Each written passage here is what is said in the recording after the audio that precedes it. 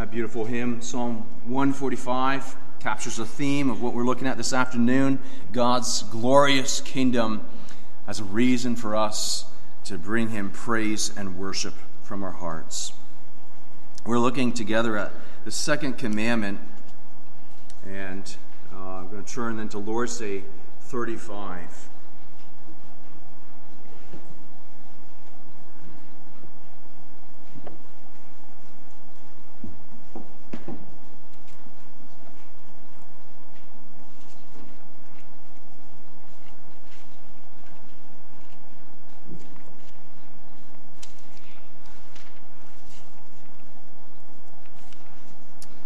Lord's Day 35. I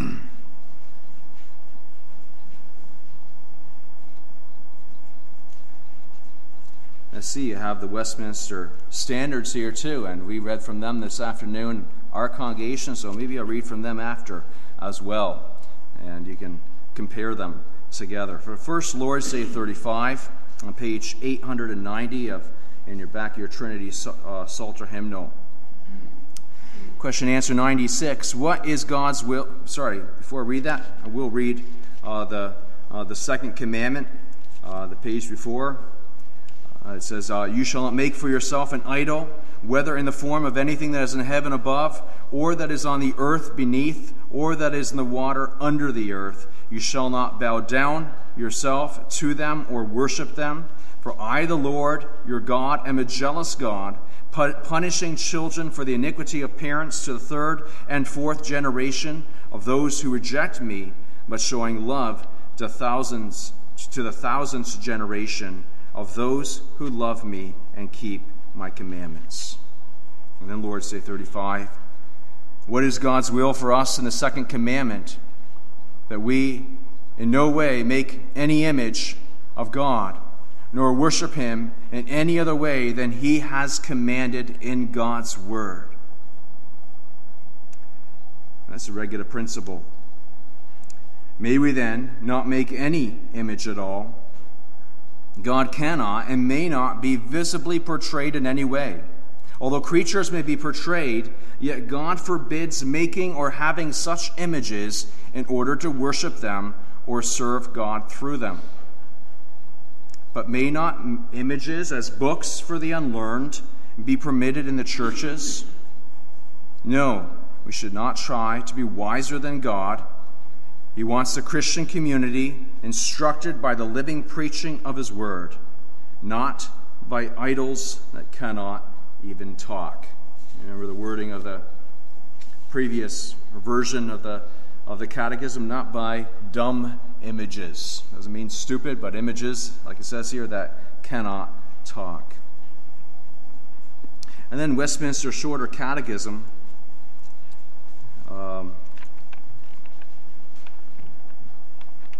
question and answer 50 to 52. It's on page 971. At the bottom right there.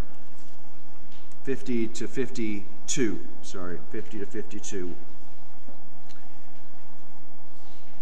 What is required in the second commandment? The second commandment requires the receiving, observing, and keeping pure and entire all such religious worship and ordinances as God has appointed in his word. What is forbidden in the second commandment? The second commandment forbids the worshiping of God by images or any other way not appointed in his word. What are the reasons annexed to the second commandment? The reasons annexed to the second commandment are God's sovereignty over us, his propriety in us, and the zeal he has to his own worship. His propriety in us is ownership of us, so we are his chosen, redeemed possession.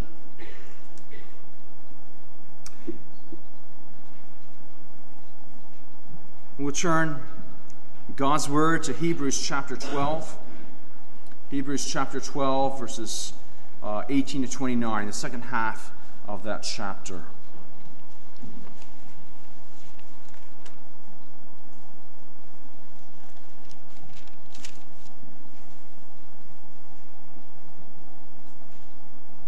Hebrews chapter 12, beginning at verse 18. And our text will be the last couple verses. As we read this, let's keep in mind that this is the holy and inspired Word of God.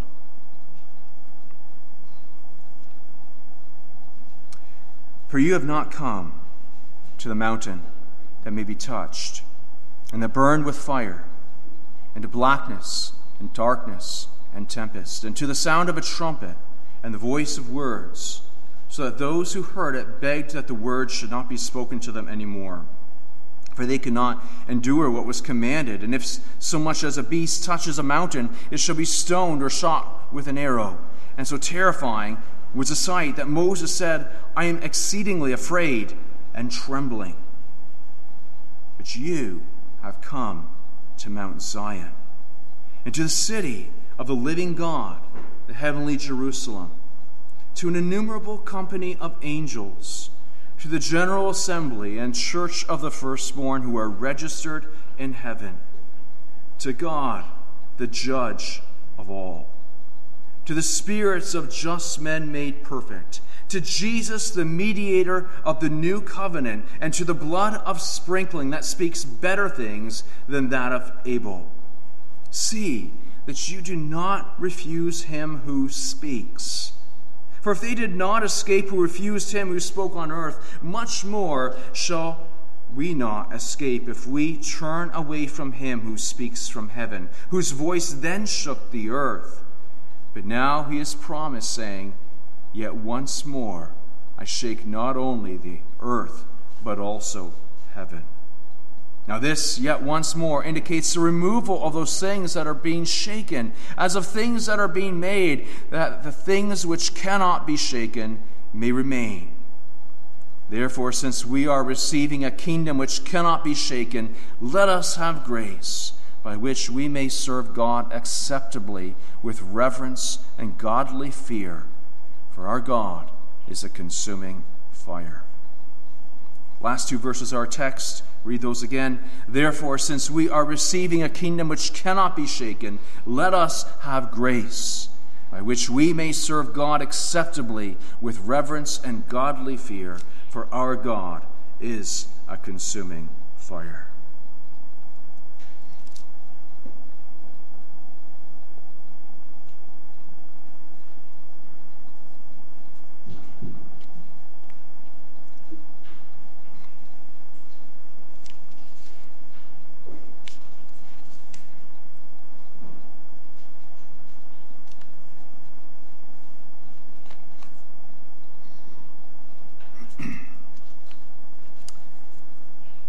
Beloved congregation of our Lord Jesus Christ,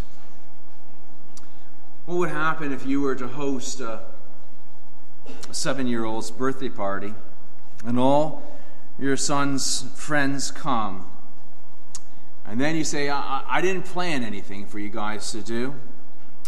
You just have to decide what you do among yourselves. Maybe the way you could decide is just whoever is the strongest and best fighter among you gets to decide. Have a go. It wouldn't go very well. There are times when people have wondered, and perhaps there may be even some truth in it, whether that's what goes on in church in terms of worship. That those who have the most power and influence, the most charm, decide what happens in worship.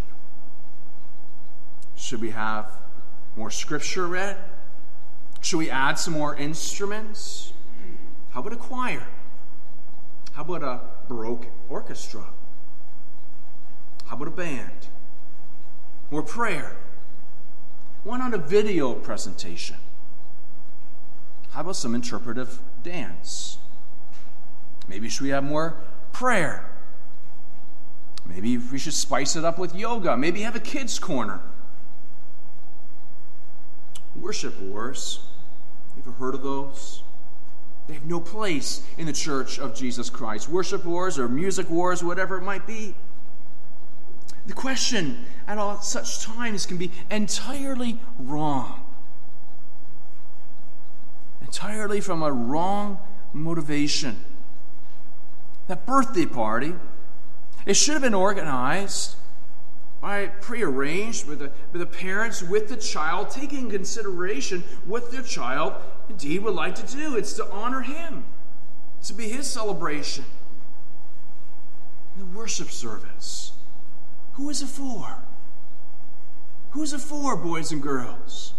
Why do we come to worship? It is for the Lord. And thus, we must pay attention to what God has said, to that which we know that God has said, where indeed he talks about worship and what he would have us to do in worship. It doesn't mean that we necessarily find a proof text for everything we do in worship. You won't necessarily find a proof text that we should begin a worship service at 7 o'clock in the evening. You won't necessarily find a proof text that we should use a Trinity Psalter hymnal. Don't mean anything against your hymnal, of course. But what it does mean is that God, by this principle, by this commandment, has delivered us from this destructive and fleshly free-for-all. And find in his word and exemplified in Jesus Christ a solid basis from which to plan out the service, from which to think about that service and to discuss it together, on which to also then engage in God-pleasing and soul-satisfying worship. Because God is good. God is good, as we just sung numerous times. And if his nature is good, then that which he sets before us to do is truly good. That first commandment, you shall have no other gods before us. It directs us to the one object of our worship, the who, for our worship, faith, and service. Second commandment directs us to the how. The how. It focuses especially upon worship, how we worship him. And it brings to mind, brings before the Israelites a contemporary issue. Contemporary worship for them. Images. Why not worship God through images as the Canaanites did? The question is changed from our fleshly, how do I want to worship? And what might I get out of worship? Whether I find my soul lifted up, first of all, to how does God want us to worship? And what does God receive from our worship? So let's look at Scripture and seek to understand what this God-ordained way is, and that we might seek to do it in a way that's pleasing before him. As we look at the text of the Scripture text, Hebrews chapter 12, we see that this is partly the concern of the Hebrews preacher. And let's jump in this. We see that this principle informs us of what we receive. The writer says here, therefore, since we are receiving a kingdom which cannot be shaken. Now this book of Hebrews, this exhortation, I think of it as an epistle, a letter, or perhaps as a sermon. However, in a methodical way, argument by argument, the writer continually directs our faith to Christ as the one who is a priest of an order, of an everlasting life, and the one through whom he's brought a sacrifice by which we are made acceptable before God. He replaces the whole Old Testament priestly system. He doesn't just replace it, he fulfills it. And through him, we are made acceptable before God. Through Christ, we may come before God, so that the author says, let us then come. And we come through faith. Let's come with faith, boldly with faith, he says. Faith looks to what God has placed before us, and it receives. And the writer or preacher of Hebrews here commends then in the previous chapter the saints of the Old Covenant as a cloud of witnesses. And we are then exhorted to also run this race with endurance and to look unto Christ who's run before us and to consider him lest we become weary and discouraged in our souls, even as we endure the chastening of the Lord. And he reminds us then of the reality that we have while we're in this race. The reality that we have received in Christ. Where we are right now in God's redemptive history. While the world around us, while the kingdom of the world closes in, as it would appear, on the church of Jesus Christ, and is hostile to the faith and hostile to the truth, we need to be reminded that God's purposes are ripening.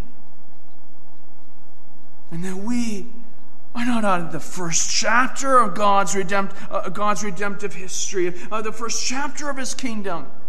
At the time which he had set his law before Israel, it was given as it revealed himself in holiness, such that they could not come close to this mountain. No, you've come to Mount Zion. You come into the heavenly kingdom. You come to the heavenly mountain. The heavenly, eternal, spiritual kingdom is before us. And we experience this. We are brought into this as we worship.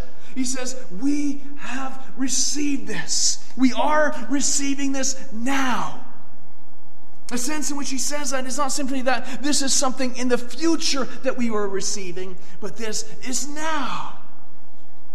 We are brought up, as it were, into the presence of God's angels. We worship in the heavenlies, as Paul says in Ephesians chapter 2. Set your mind in the heavenlies, where Christ is, where he's ascended.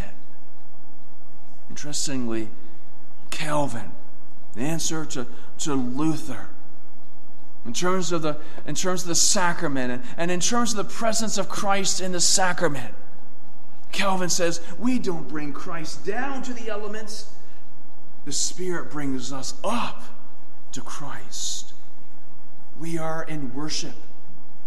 We worship Christ. We worship God in the heavenlies. Our souls are brought up before the throne of God.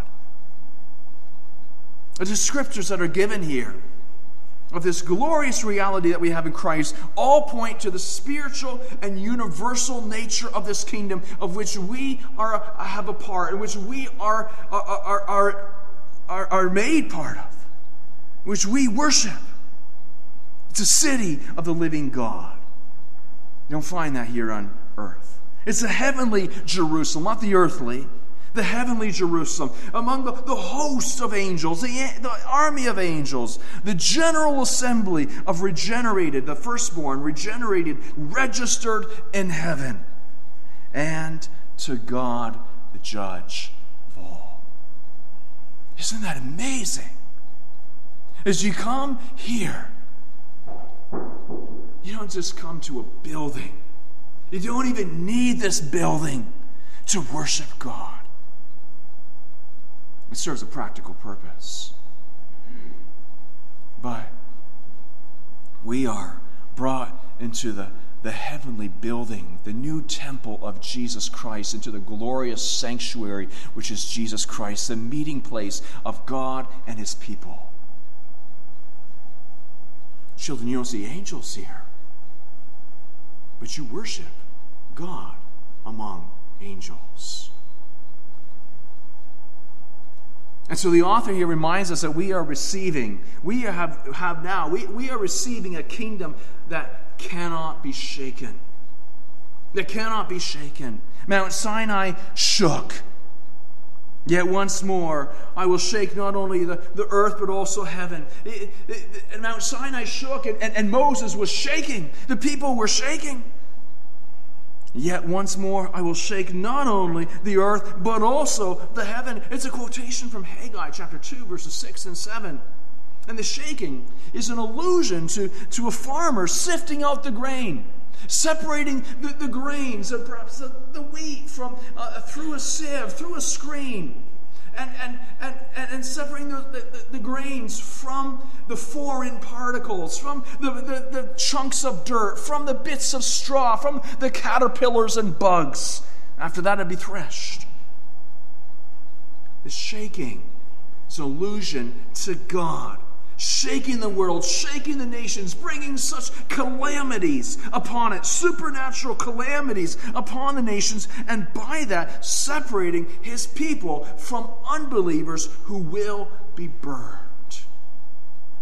God is a consuming fire who will burn up those who are disobedient and unbelieving. The yet once more, the writer tells us, is pointing to this great event that is coming. And the kingdom of this world will be so shaken that the order of it, the structure of it, the constitution of it will fall. But you, he says, are receiving, you have a kingdom that will not be shaken. Despite we may see in the world around us, it might make us shake. Despite the fact that the entire world is going to shake, you are part of a kingdom. If your faith is in the Lord Jesus Christ, you are part of a kingdom that will not shake. There might be things in your life that are concerning. They make you think that this cannot continue. This is not sustainable. This relationship I have with my children, this home arrangement, my family arrangement, whatever it is, the relationships. But with your God, you have a foot in already this kingdom.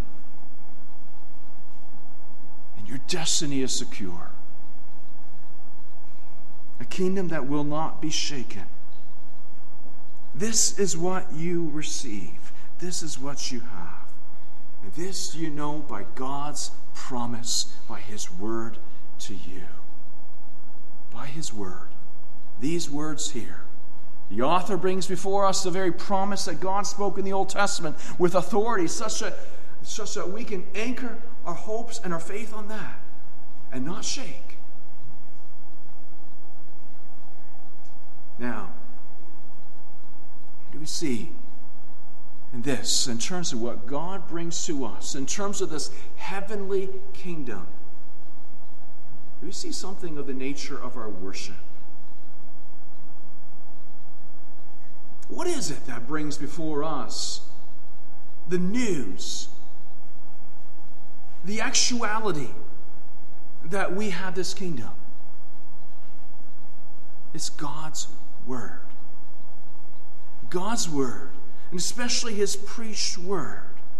It comes through the promises of the gospel. It's not through worldly means. In other words, what we receive of God's salvation and of his kingdom, and also of his will for our lives, it doesn't come through the things of this world.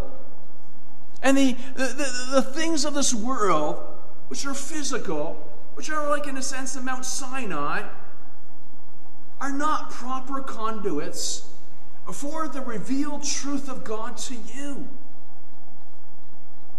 And so we don't turn to those things. You see, so many churches are finding that it's more engaging and more scintillating to have on a video presentation some incredible graphic editing that will capture people's mind, to have some incredible music that'll capture our emotions. The question is, can the ways of the world improve upon God's word, the means that God has given to us? Is the spiritual kingdom a physical kingdom? Is it deliverance from political enemies? No. And it's the spiritual kingdom of God, at least as we see it now. God has chosen the preaching of His word to be the conduit, to be the channel through which you receive the glorious news and the reality.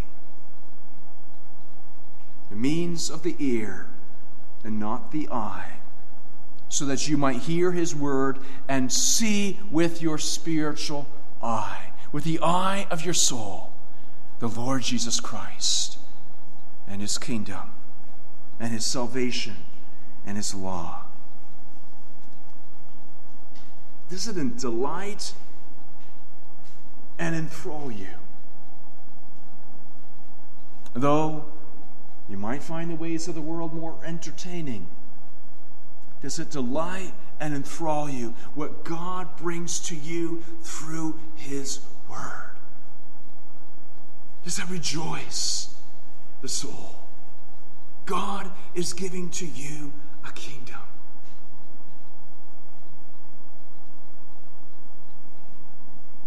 This principle informs us of what we receive. And secondly, informs us of how we receive it.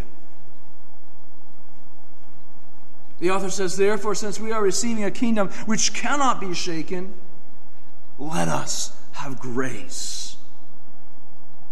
Let us have grace. Let us, we know, you read through the book of Hebrews, that's the signature language of the writer of Hebrews. He loves that exhortation, that hortatory. Let us, it's like he puts us, after he teaches us, and he brings before us Christ, and he shows to us the glories that we have in the new covenant, and the realities that we have in Jesus Christ. Then he says, well, let us come. Let us go. And here, seeing the kingdom, because we are receiving, because we have such a kingdom, and in order, words coming up, in order that we might serve God, well, let us have grace.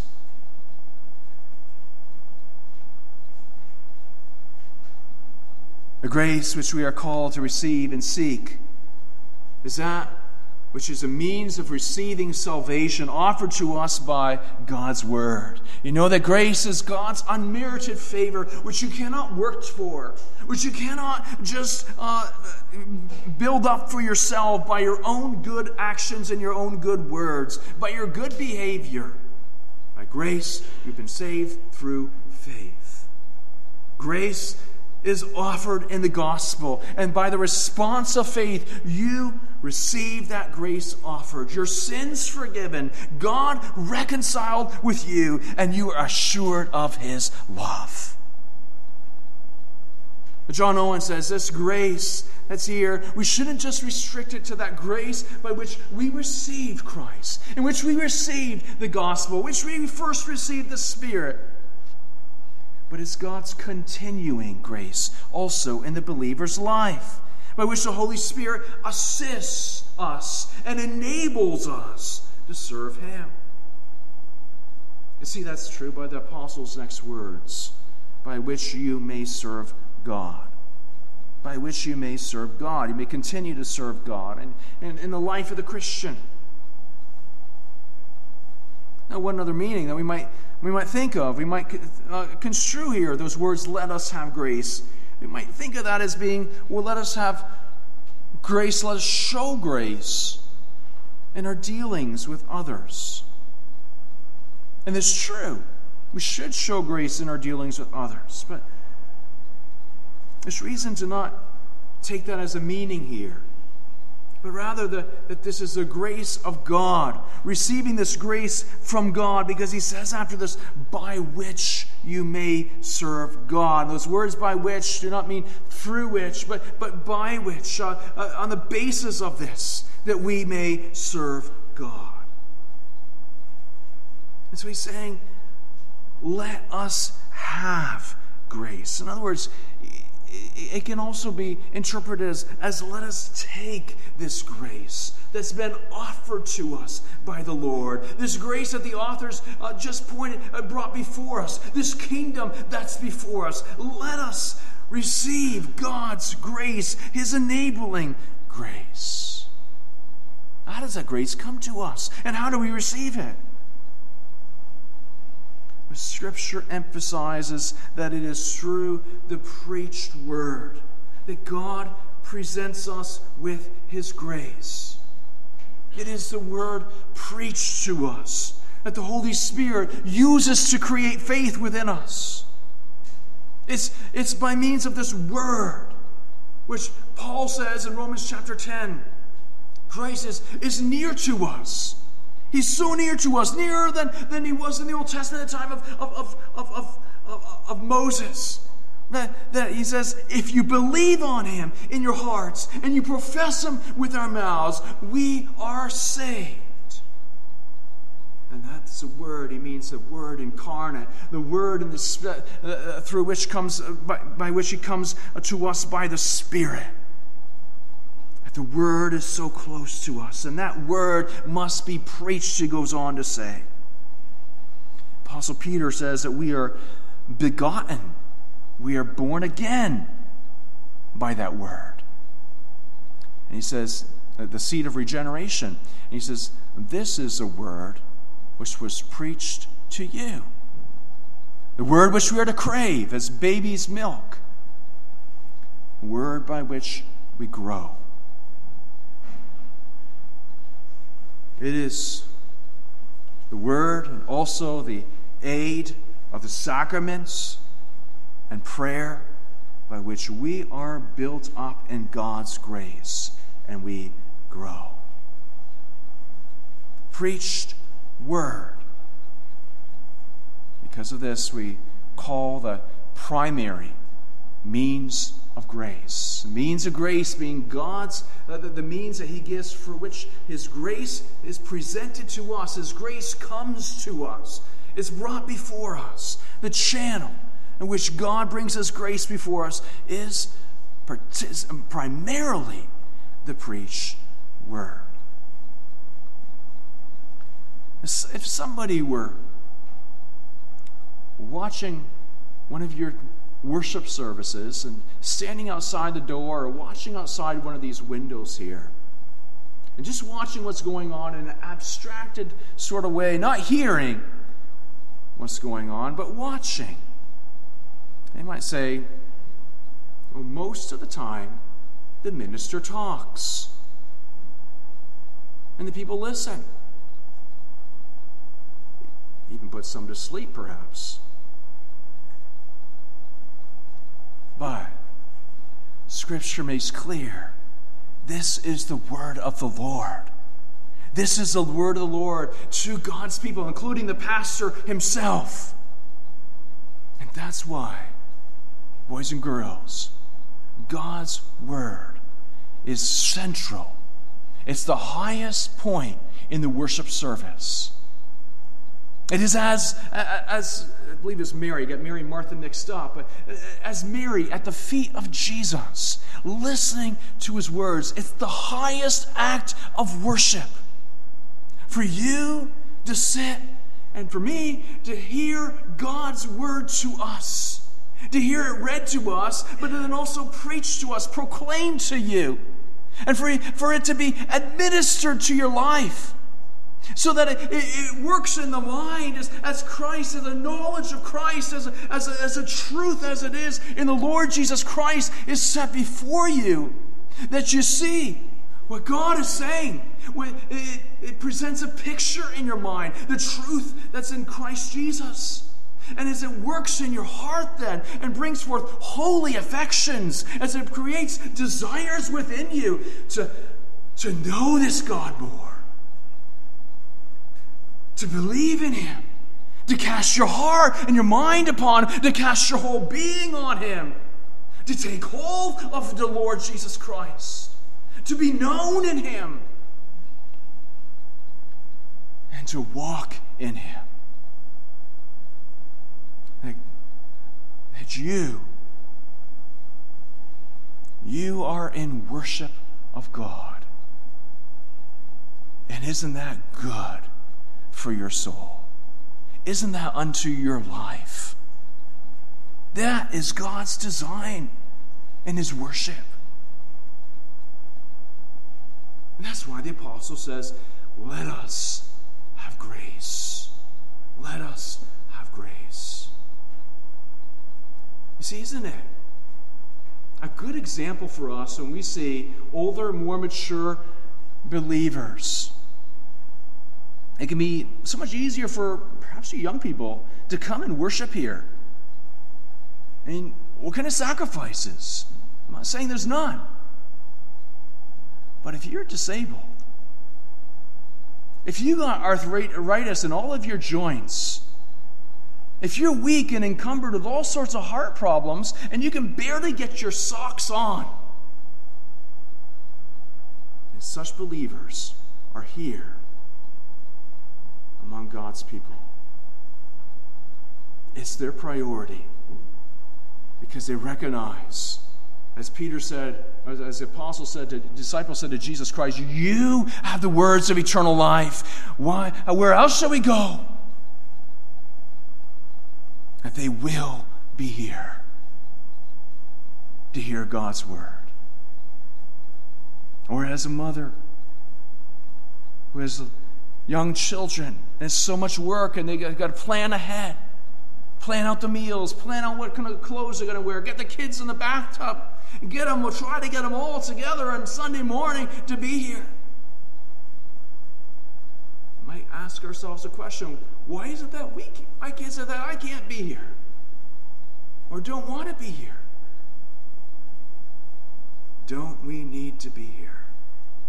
We need grace. Let us have grace. This is the cry of the apostle, seeing the crumbling kingdom of the world, seeing his own self perhaps crumbling, seeing how easily he wanders and turns to the things of the world, the emptiness of self. He's come to an end of self, and he sees and he hears what's happened at Mount Sinai, but this kingdom of glory is before us. The reality of all that we have in the Lord Jesus Christ. And let nothing stop us. Let us have grace. The service is to be set up so that nothing would hold God back from addressing his people. Nothing will hold you back from hearing his voice to you. Let us have this grace from God. Let us see Jesus Christ. Let us have Christ.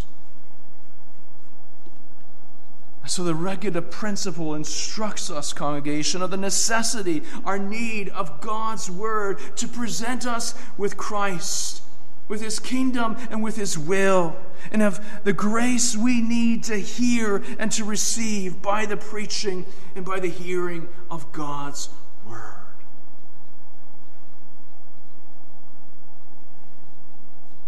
Thirdly, the principle informs us of how we respond.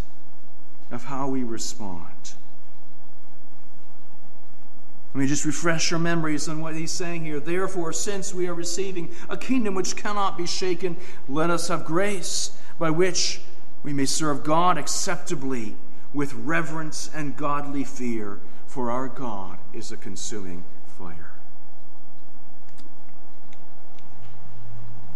The apostle's last words here, for our God is a consuming fire, remind us of what?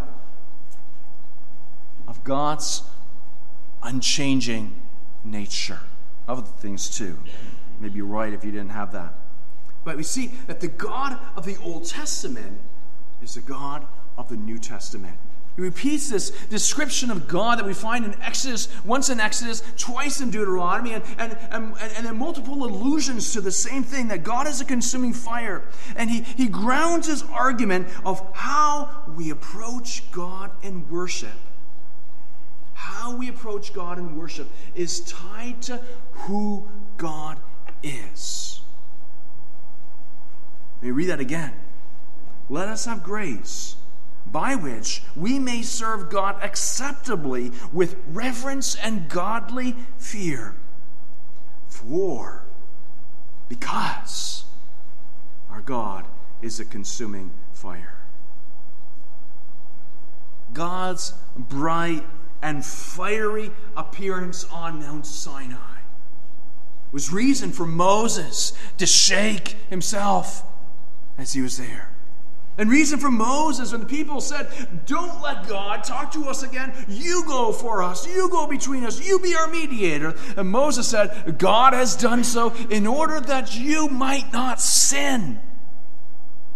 God was showing his righteousness, his holiness, and his justice. In Deuteronomy chapter 4, that same phrase is that God is a consuming fire is set next to his jealousy, that he will destroy his people if they should turn to idols. Israel, don't just worship whoever you will. Worship the one true God. Israel, don't worship how you want. Worship and approach God in the way that he's commanded. Remember with Nadab and Abihu, right? They thought, remember this, boys and girls? They thought that they themselves could go to God apart from God's commandments, and they could worship God in their way. They brought their scepter, or they brought their incense before him. And God consumed them with fire. Our God is a consuming fire. You see how important the regulative principle of worship is. It's like that fence around Mount Sinai. Worship God in the way he's commanded, or else. And so the principle that we ought to govern our worship is not to be based on what we desire, but let us have grace by which we may serve God acceptably with reverence and godly fear. God says in his law, therefore, in the second commandment which we read, don't make carved images. Don't worship me through visual means. Do not worship the way of the nations. Leviticus chapter 18, the nations serve their gods in all sorts of abominable ways, God says there. They even offer their children as sacrifices, and God says, don't do what they do. He says, you shall not add to my word, nor take away from it. In other words, I have revealed the way that you shall worship me, and you shall serve me then the way that I have worshipped you. You see, God regulates his worship for our good. For our good. And regulation is so important that we seek to get it right. And we don't worship God just because something might pragmatically or practically seem so much better.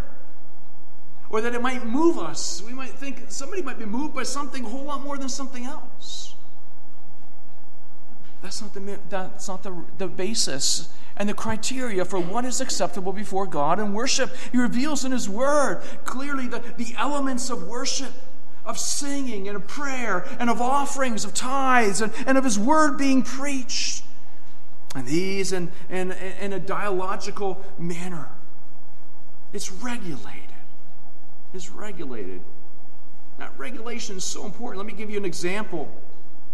In the mid-18th century, clockmakers they invented a new kind of clock, a new kind of watch or clock mechanism. It was called the regulator clock. And it was more accurate than the spring, the recoil clock. The spring, as it unwinds, the force it puts on the gears, it varies. But this was a pendulum-driven clock. And this regulator clock featured what was called a deadbeat escapement, which is able to keep time to within 1 second per week deviance. Very precise, 10 times better than the recoil spring mechanism.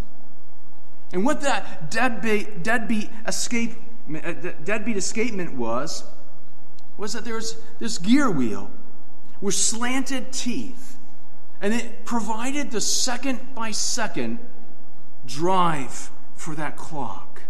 As it would move, the watch mechanism, the clock mechanism, would move. It would drive the whole clock.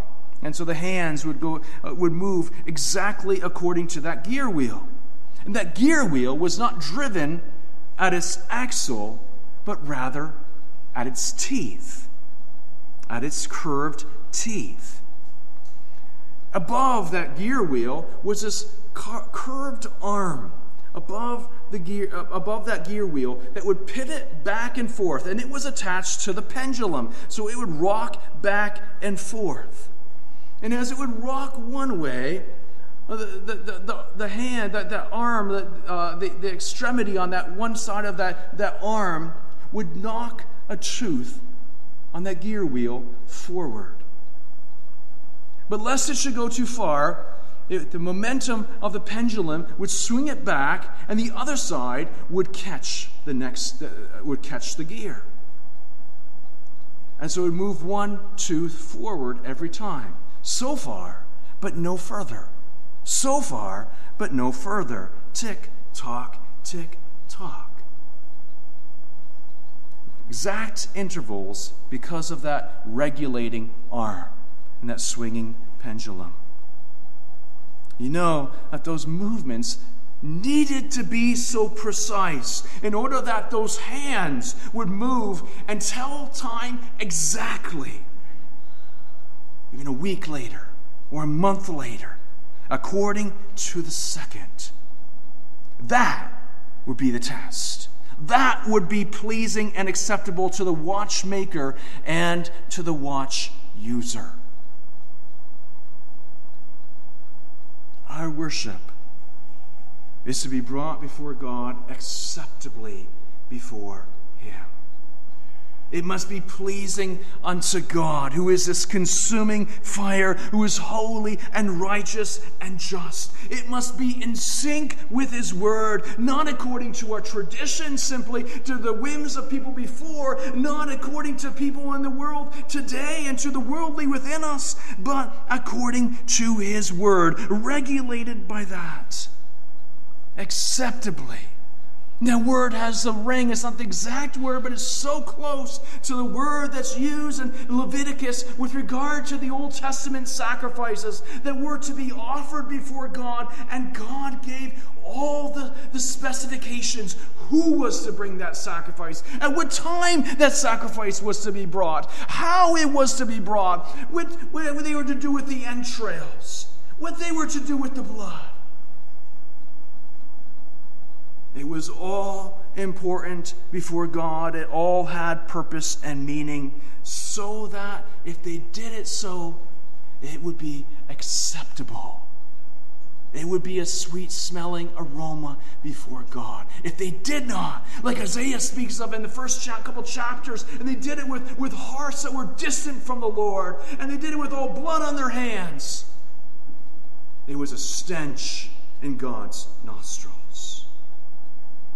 Our Lord Jesus Christ, according to the exact will of God, in fulfillment of all of those specifications in the Word, He leads us an example. He fulfilled this regulative principle perfectly by offering Himself as a sacrifice to God, precisely according to every detail of the law.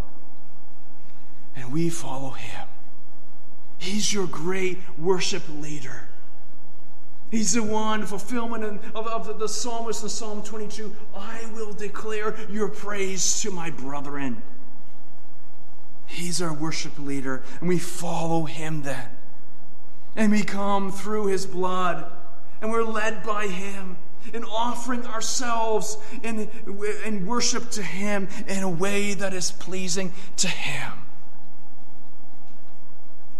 And that, brothers and sisters, it frees you from the whims of the flesh, from the whims of other people's flesh, from that free-for-all.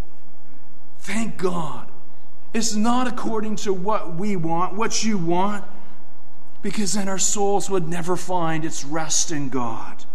Would not the worldly within us and the worldly outside of us steal us away from the sanctified elements of spiritual worship?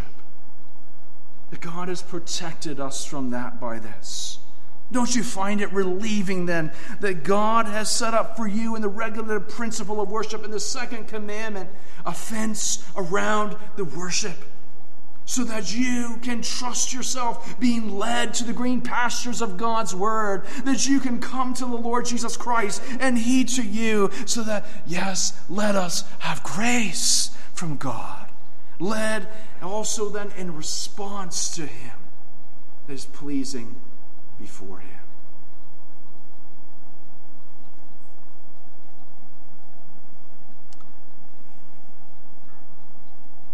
I know it's getting late. Let me finish, or just about finish, with just this quotation from Gresham Machen, Christianity and Liberalism, where he brings before us this beautiful reality that we have in the worship service. Is there no refuge from strife? Is there no place of refreshing where a man can prepare for the battle of life? Is there no place where 2 or 3 can gather in Jesus' name to forget for the moment all those things that divide nation from nation and race from race, to forget human pride, to forget the passions of war, to forget the puzzling problems of industrial strife, and to forget all the worldly entertainments, and to unite in overflowing gratitude at the foot of the cross. If there be such a place, then that is the house of God that is at the gate of heaven. And from under the threshold of that house will go forth a river that will revive a weary world. Praise God for this commandment that comes from his wisdom and from his grace, for his regulation of worship, so that we are not floundering, but have these principles in his word to guide us as we discuss worship with one another, as we are also then engaged in worship, following Christ, our glorious example.